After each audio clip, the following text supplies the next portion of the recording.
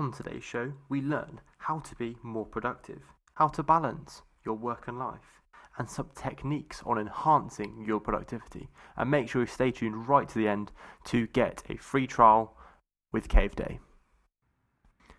Good morning, evening, or afternoon, depending on where you are in the world, as one of our millions of RAF Chats listeners.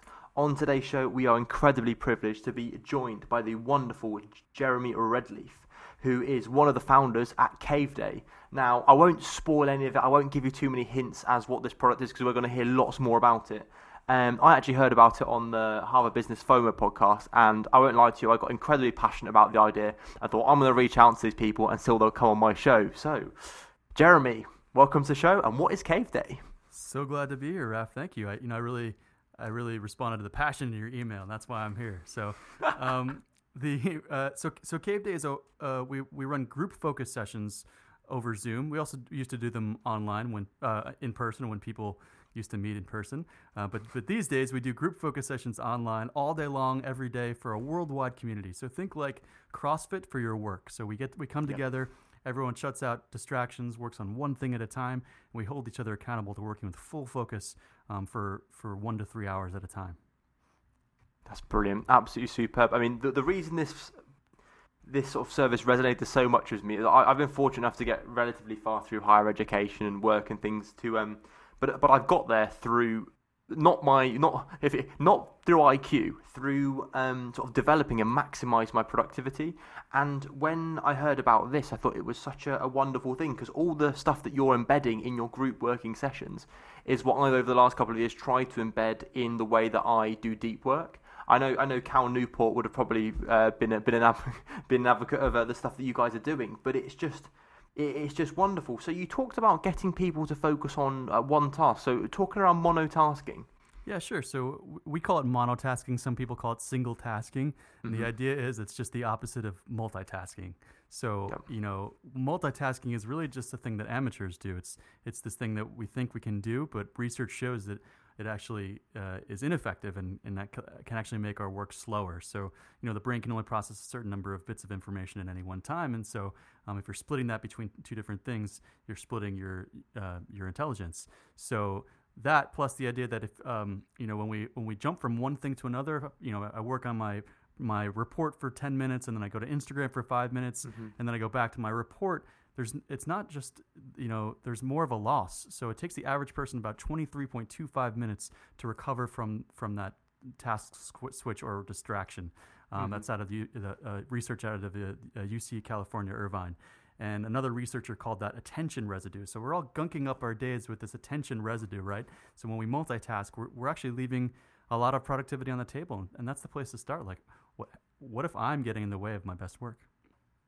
100%, and I think that's the case, and definitely has been the case for all of us. When you reflect back on some of the work you've done, you've thought, when you do enter that flow state, not only do you get stuff done so much quicker, but the quality of it, and it's the trying to reset to get back into that flow state that takes so much time, and why monotasking in itself so powerful. I was lucky that because I wasn't that bright naturally, I had to monotask, otherwise I would get nothing done. Yeah, well, I know you're joking about yourself, but it is actually a form of intelligence to be able to know your where your weaknesses are and to solve for them. I think that's one of the core intelligences is one being willing to be humble enough to realize that and work around it rather than just pretend like nothing is wrong. I'm the same way too. I've a lot of my success is because I've been willing to admit where I need help and gone out and sought that help. I think that's half the trick, Jeremy. After those sentiments, you'll be most definitely invited back on the program. Good. My work here is done. Work here is done. Perfect. We've done it, and this is the quickest podcast ever. 5 minutes. So it's really interesting. So play out the scenario for me. So I'm Raf Garcia. I'm doing my bit of consultancy work. I'm doing a bit of work for a number of clients, and I'm finishing my thesis. I'm applying for some jobs. How would I go about the process of joining Cave Day, and then what would I expect on sort of my first session? Sure. Yeah. So you come to caveday.org. And you'll see a list of classes for the day, and you join a class. So we have memberships, the unlimited memberships to come. You can also drop into any cave. We'll actually give a free cave to some of your listeners. Stay tuned later for that code. And beautiful. So you come, you show up, and and you'll be greeted by a cave guide. Every cave is led by a trained cave guide who facilitates an experience. So there'll be a check-in. You'll check in around your work. We'll break out into a small group. We'll encourage you to get everything out of the way, close all tabs and apps you don't need, get your phone out of sight, all these things that get in the way of our best work and help make it harder to hit that flow state. So once we all do that, we're all here committed to working. We keep our cameras on, and we work in deep work sprints and then energizing breaks. A deep work sprint is when we're all working with full focus, and we don't tell you how long they are because the goal is for you to let go of time. Research shows that the flow state is correlated with surrendering to time. So, there are two types of time. There's time on the watch, chronos time, as the Greeks called it, and then there's kairos time. Kairos time is where flow happens when you sort of you lose track of where you are. You're just so involved in your work and you forget to eat. That's when you're in kairos time. So we hold time for the people in the cave. They're between 35 and 52 minutes. That's based on a bunch of different research studies that we read, and what we've seen has worked over the last 3 years. So we run these deep work sprints, and then in between we run energizing breaks. And so those are physical, emotional, spiritual, community-based. We're just trying to keep things interesting, give your mind a break, brain teasers, all sorts of different things, just to give you a break from your work. Your work needs breaks. That's one of the things that people don't realize at first, that even if you were, just super involved in your work, after about 52 minutes, our brain does need a break. You do need to take at least 2 to 5 minutes to re-energize. And so when you're working on your own, that's also something to consider too. But most people don't feel comfortable taking a break because they're not actually working with full focus before that. So if we work with full focus for a sprint, we found that people feel better about taking breaks, and it feels like you've earned it. 100%. I mean, I was lucky enough that I cottoned onto those ideas, but I actually leveraged my understanding from physical training. So in the sense that you can justify your rest time through how hard you train in your training sessions, and also your training increases by the more diligently you practice both training and deep work when you're in a training session, but also how diligently you focus on your recovery. And for me, it's been the same with creative endeavors or with work endeavors, that it's one of those ones. And I also find that the enjoyment of the work is significantly compounded the more you can enter those flow states. Mm-hmm. Yeah, for sure. So maybe we should just define flow state for everyone. Because that's a word that gets tossed around a lot, but what does it mean? It comes from a book from the 70s by a psychologist named Mihai Csikszentmihalyi, and flow is that feeling where time melts away, where you're really just like coasting. You're at the height of your intelligence. Everything is coming easily to you. You're focusing on a challenging task, and you're meeting that challenge, and it feels great. Research shows that people that have more flow, learn faster, are happier. We all want more flow in our life. It sounds, just the word sounds great, but the flow state is really that heightened state where we're really working at the height of our capacity. 100%. And for those of our performers that are athletes as well, you've all experienced those moments, those outer body of experiences when you've had a performance that you can't necessarily put down you can't put your finger on it, but that was when you've achieved that flow state where everything falls into place. That kinesthetic, physical, and mental awareness is in sync, and the same thing can be achieved in work. I know I've taken a lot of solace in trying to achieve flow state and trying to do things. And for those that do know me personally, know that I have to achieve flow state, otherwise none of the stuff is getting done. So I started doing cave days by myself, and I think the gym metaphor is the right metaphor. So some people can go to the gym and work out for an hour and a half by themselves. They're really in it and they don't need any help, right? That's not me. I go for 10 minutes and I'm like, I'm done. So I go to group fitness classes because I know if I sign up for a group fitness class, I'll work for an hour. That's kind of the same metaphor for what we're doing here. So, if you're one of those people that can just go to the gym and work forever and you don't need any help, that's awesome. And I'm assuming you might have that same relationship to your work. But if you don't have that experience, that's totally normal. In our community, we have Oscar winners, Emmy winners, huge writers, people at the height of their game who still need that accountability, that support. That's and there's all this research around interval training, right? We know interval training is a way to work out smarter. Well, there's also research around how to work smarter. Just no one ever taught it to us, and so that's kind of our mission, is to teach the world that there is a better way to work. 100%. And one thing I really do like about Cave Day is that as much as you can train in the gym by yourself and you can do your work by yourself, you can do these things. The real power for me is sometimes, and I'm one to do this, I don't often always reflect on the fact that you need that social cohesion. You need, sometimes just being around people is really good for the creative process. And you can't always put your finger on what it is or why it is, but it just refuels you, it re-energizes you. Yeah, well, so when we multitask, when we look at social media, when we go looking for candy on the internet while we should be working, our brains are seeking out oxytocin and dopamine, these the love chemical and that hit of dopamine. So and that's a normal process, right? Our brains we're wired that way. That's okay. So when I started doing Cave Days by myself, they were really effective, but they were really draining for me. So we realized that. So I came together with two friends, and we created a group experience. And we found that for us, doing it in a group was energizing, because we removed all that dopamine and oxytocin by monotasking, but then we started creating it amongst ourselves. So when you do deep work with others, we find that it really it can be really enjoyable. It's sort of that experience of being alone but also together. Most definitely.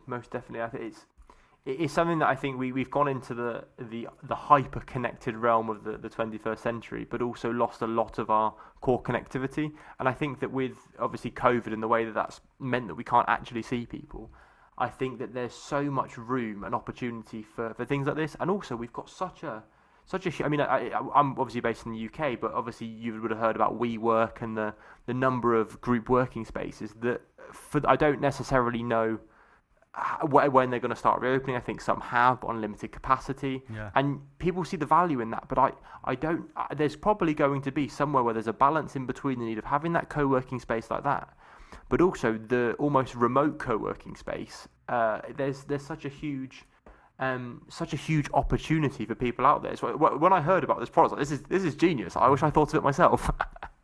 Thanks, appreciate that. Yeah, it's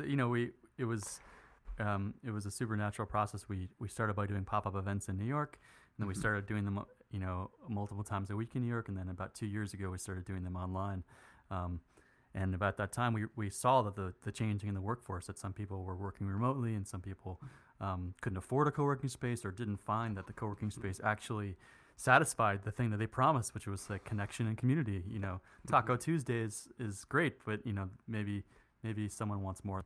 I think the co-working spaces that are going to survive are the ones that provide more than just the opportunity to work in a space. Completely, Jeremy. I couldn't agree more. And I'm going to have to segue in because we just took a moment's break and it was just brilliant. Jeremy was just ending one of the sprints, one of the cave. Everyone was coming out of the cave. It was brilliant. And I said so. I was really grateful that I got to watch it because it was great. And everyone at the end of the session was sharing what they accomplished. Someone was working on possibly a podcast edit, and it was quite funny. Jeremy was like, "I want a podcast at this moment." It was brilliant. So no, I couldn't agree with more of what you're saying. That the importance with those spaces is actually getting value for money is really important. And if you're getting those spaces for that social cohesion, the ones that will succeed and survive are the ones that help foster that. I mean, I was just saying earlier that I was wandering through Shoreditch, central London, and speaking to one of my friends, Drew, he's been on the podcast before, he's quite senior at Mind, and those people in those offices, whether you're in finance, whether you work for a charity, banking, you're not going back to your office until sort of Jan 2021, which is just incredible. Yeah, it's a new world, and I think a lot of people are gonna, especially parents and people that have moved somewhere remote, are gonna continue to be remote as long as possible. So the question is, all the studies of remote work have always found the two biggest challenges are loneliness and bleed into life. Like you're always working because you're always sort of at home with the ability to work.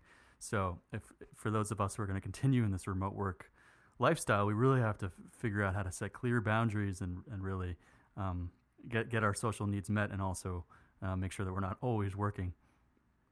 So, Joey, to get a little bit more about yourself, I'm gonna blindside you with a question that we hadn't even thought about. What have you been doing to try and help maximize that work-life balance? Yeah, so I mean, I didn't just create the thing. I'm also a member, so I go to caves, and I really kind of use the cave schedule to plan out my life and to make sure that I'm not working too much. So this week I made a promise to myself that 2 days I was only going to do one 3-hour cave, and that'll be all the work I do that day. Not just because I've been working particularly hard lately. So I've been doing that, and email is one of my biggest weak points. I'm addicted to it. I love it so much. I don't love it, but I'm just addicted to it. I'm addicted to being helpful and to not letting anybody down. So I was just checking email all day long, and finally I made a rule 3 weeks ago, which I've been able to keep, which is just that I can only check email 4 times a day. Which is that's not a crazy unique rule, but for me it's been transformational. That strategy changed my life in one of my previous jobs working for university. I found that I would always, much like one of your, literally it almost is like cave day is almost my brain, because when I looked at what you do the hardest things first thing, kick them off in the first instance. So what I always used to do is don't begin my day with emails. I could do emails a little bit after. So I always used to schedule a proportion of my work from normally about 6 to 8, so with normally one break in between. That would be my deep work for the day. And then as the day progressed, it would be more meetings, and then I would check my email only at 2 points in the day, which would be sort of 12 and later in the evening. So what it did is it meant that I would always be caught up on my emails, but it meant that first thing in the morning I could get the real deep work done. Yeah, and if you're listening to this and you're like, that sounds crazy, what you'll probably find is that there are very few emergencies that can't wait half a day. So, and if you do have an emergency or something that needs to, you do need to know if an email comes in, you can either use an autoresponder to tell people how to escalate if they really need you, or you can set up filters, or I use a service like Zapier or IFTTT to notify you when a certain person emails you. So there are all sorts of ways to get out of your inbox, even if you think that that's not. I've only met a few people who truly have to live in their inbox because that's their work. Most people can create some boundaries there and still not get fired. 100%, and I always found with the people reporting to me, what I tried to do is instill that in them as well, to give them the work-life balance, and I found that their productivity went through the roof. But one thing I probably didn't do as well is I did always have not my phone on, but everyone had my phone number, so no one would ring me, because it was kind of the rule, obviously don't ring, but it had to give me the reassurance that if something went wrong or there was a crisis, that it would only be via phone, and for me that gave me the peace of mind that emails were, as I treated them, electronic mail, like post. Right. I don't know, that sounds nonsense, but it works quite well. And then for other mediums, I would try and bring it back to meetings or to correspondence that were more human in their way of communication. Yeah, and that's if you're just the beginning of your career, or you're still a student, that's one of the biggest things that you can do when you enter the workforce, is to really clarify these things. A lot of these things are just unstated. My boss seems to think I should work hard, and so I must have to be on email all the time. But maybe that's not true. So if you're willing to be a little brave and have these conversations and really create some norms about what's expected, it can really allow you to maximize your output. And I think a lot of managers now are going in the direction of they care about performance. It's not necessarily, and this is how it should be. It's not necessarily the hours you're sat at a desk. It's the output. And that's what I like about the sprints with Cave Day, because it's all about how much you can do in that amount of time. And I guarantee you, in one sprint, you would get more done than you would in a sort of a 4-hour amble. Yeah. No, we see people report they get 2 to 3 times more done in the cave than they do on their own. But you brought up something that your friend Cal Newport wrote about, which is the idea of. I wish he was my friend. He's all of our friend. So the idea of black box management. So the predominant style of management up until now has usually been, you, worker, are a black box. I ask you to do things, something happens inside, and then out comes what I want you to, what I asked you to do. And if you black box figure out how to do it, you stay at this company. If you don't, we fire you. So that's the old way that people have been using it, this idea of black box management. Something happens inside of you. Hopefully, you can do what I ask you to do. And the companies and the managers that are getting ahead are the ones that are willing to open up that box and see what's inside. How can we design things to actually improve your performance? What if how can we create the conditions for flow and for deep work? And make sure you're getting what you need to do your job, rather than just like, you box, do a thing. Mm-hmm. Completely. And I think it's going to be interesting to see as we go into a world where space is at such a premium, and that we're always looking to demonstrate value for money, return on investment, ever more so, that actually performance-centric management will, and the fact that everyone's going to have to learn to, for the majority of roles, learn to do some form of agile working, whether that's 50% in the office, 50% at home. It will vary role to role, but I'm seeing this across sectors that you wouldn't have even imagined. I mean, in the UK, we've seen the health sector go to consultations via, not via Zoom, via a different medium, but the equivalent of Zoom. And no, if that was a year ago, no one would have said that would have been possible. Yeah, it's pushed the world forward with remote work for about 10 years, I think, and it's pretty crazy. And so, yeah, we have to, our another Cal Newport ism is your value as a knowledge worker is the amount of time that you have for deep work and your ability to do that work. So if deep work is the superpower of the 21st century, how are you cultivating it in your life, and what do you need to change? When do you need to do it? You need to really figure out when you're at your most awake, and that's when you should probably be doing your deepest work. And then when you're hurting, when you're recovering, and that's when you should probably be doing as much admin and meetings and email as possible. So it's about figuring out when's the best time of day for you. There's a great book called When by Daniel Pink that gets more into that. And then what kind of boundaries do you need to set up around the rest of the world so that you can protect your time to do deep work? Before Cave Day, I didn't know how to protect my time. I didn't know I had to. I just thought I could do it all. Completely. I mean, I definitely fell down the trap of always just doing work all the time. I think I need to be working.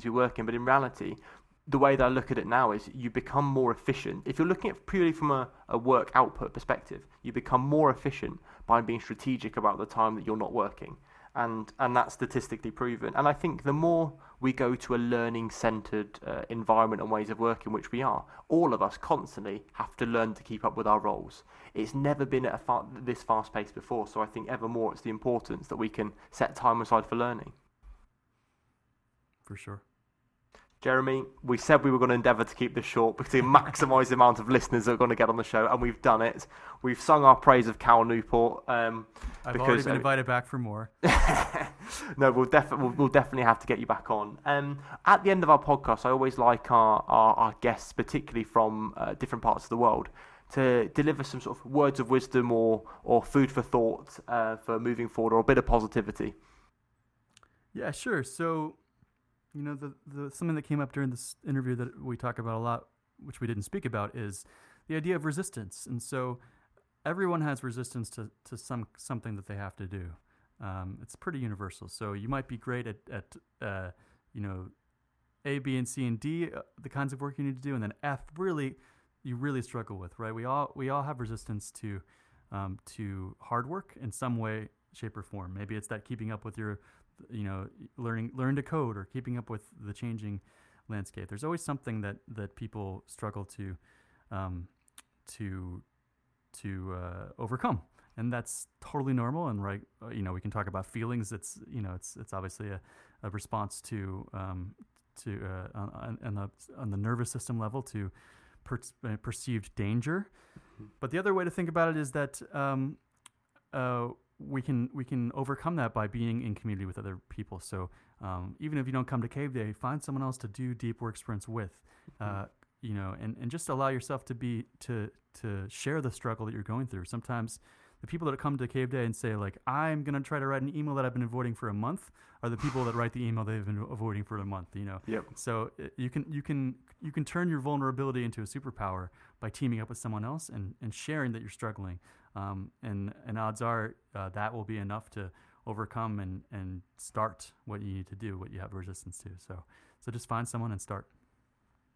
Perfect. Jeremy, thank you for those wise words at the end. Where can everyone get hold of you or Cave Day on social media? Sure. I'm at Jeremy Redleaf, just like a red leaf on all the platforms. And then Cave Day is at Cave Day on all the platforms. And then our website is caveday.org. If you use the code RAFCHATS, all capital, at checkout, you will get a free 3-hour cave to come check things out. So RAFCHATS, all one word, all capitals, will get you in.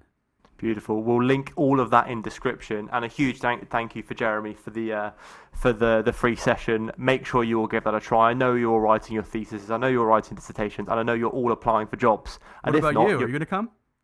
Oh, I actually no. Genuinely, the whole reason I did this podcast is because I know I could get a free 3-hour session.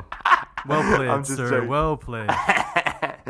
I thought I'd save that to the end, but no. Seriously, it's interesting because I'm actually doing some office-based work at the moment. But when I first listened to the podcast when it came out, you don't have to sell it to me. I've been selling it to you all the time. We've not been on camera. Brilliant. Jeremy, thank you so much for your time and all the best with everything. And we look forward to catching up soon. My pleasure. Cheers. Cheers. Bye-bye.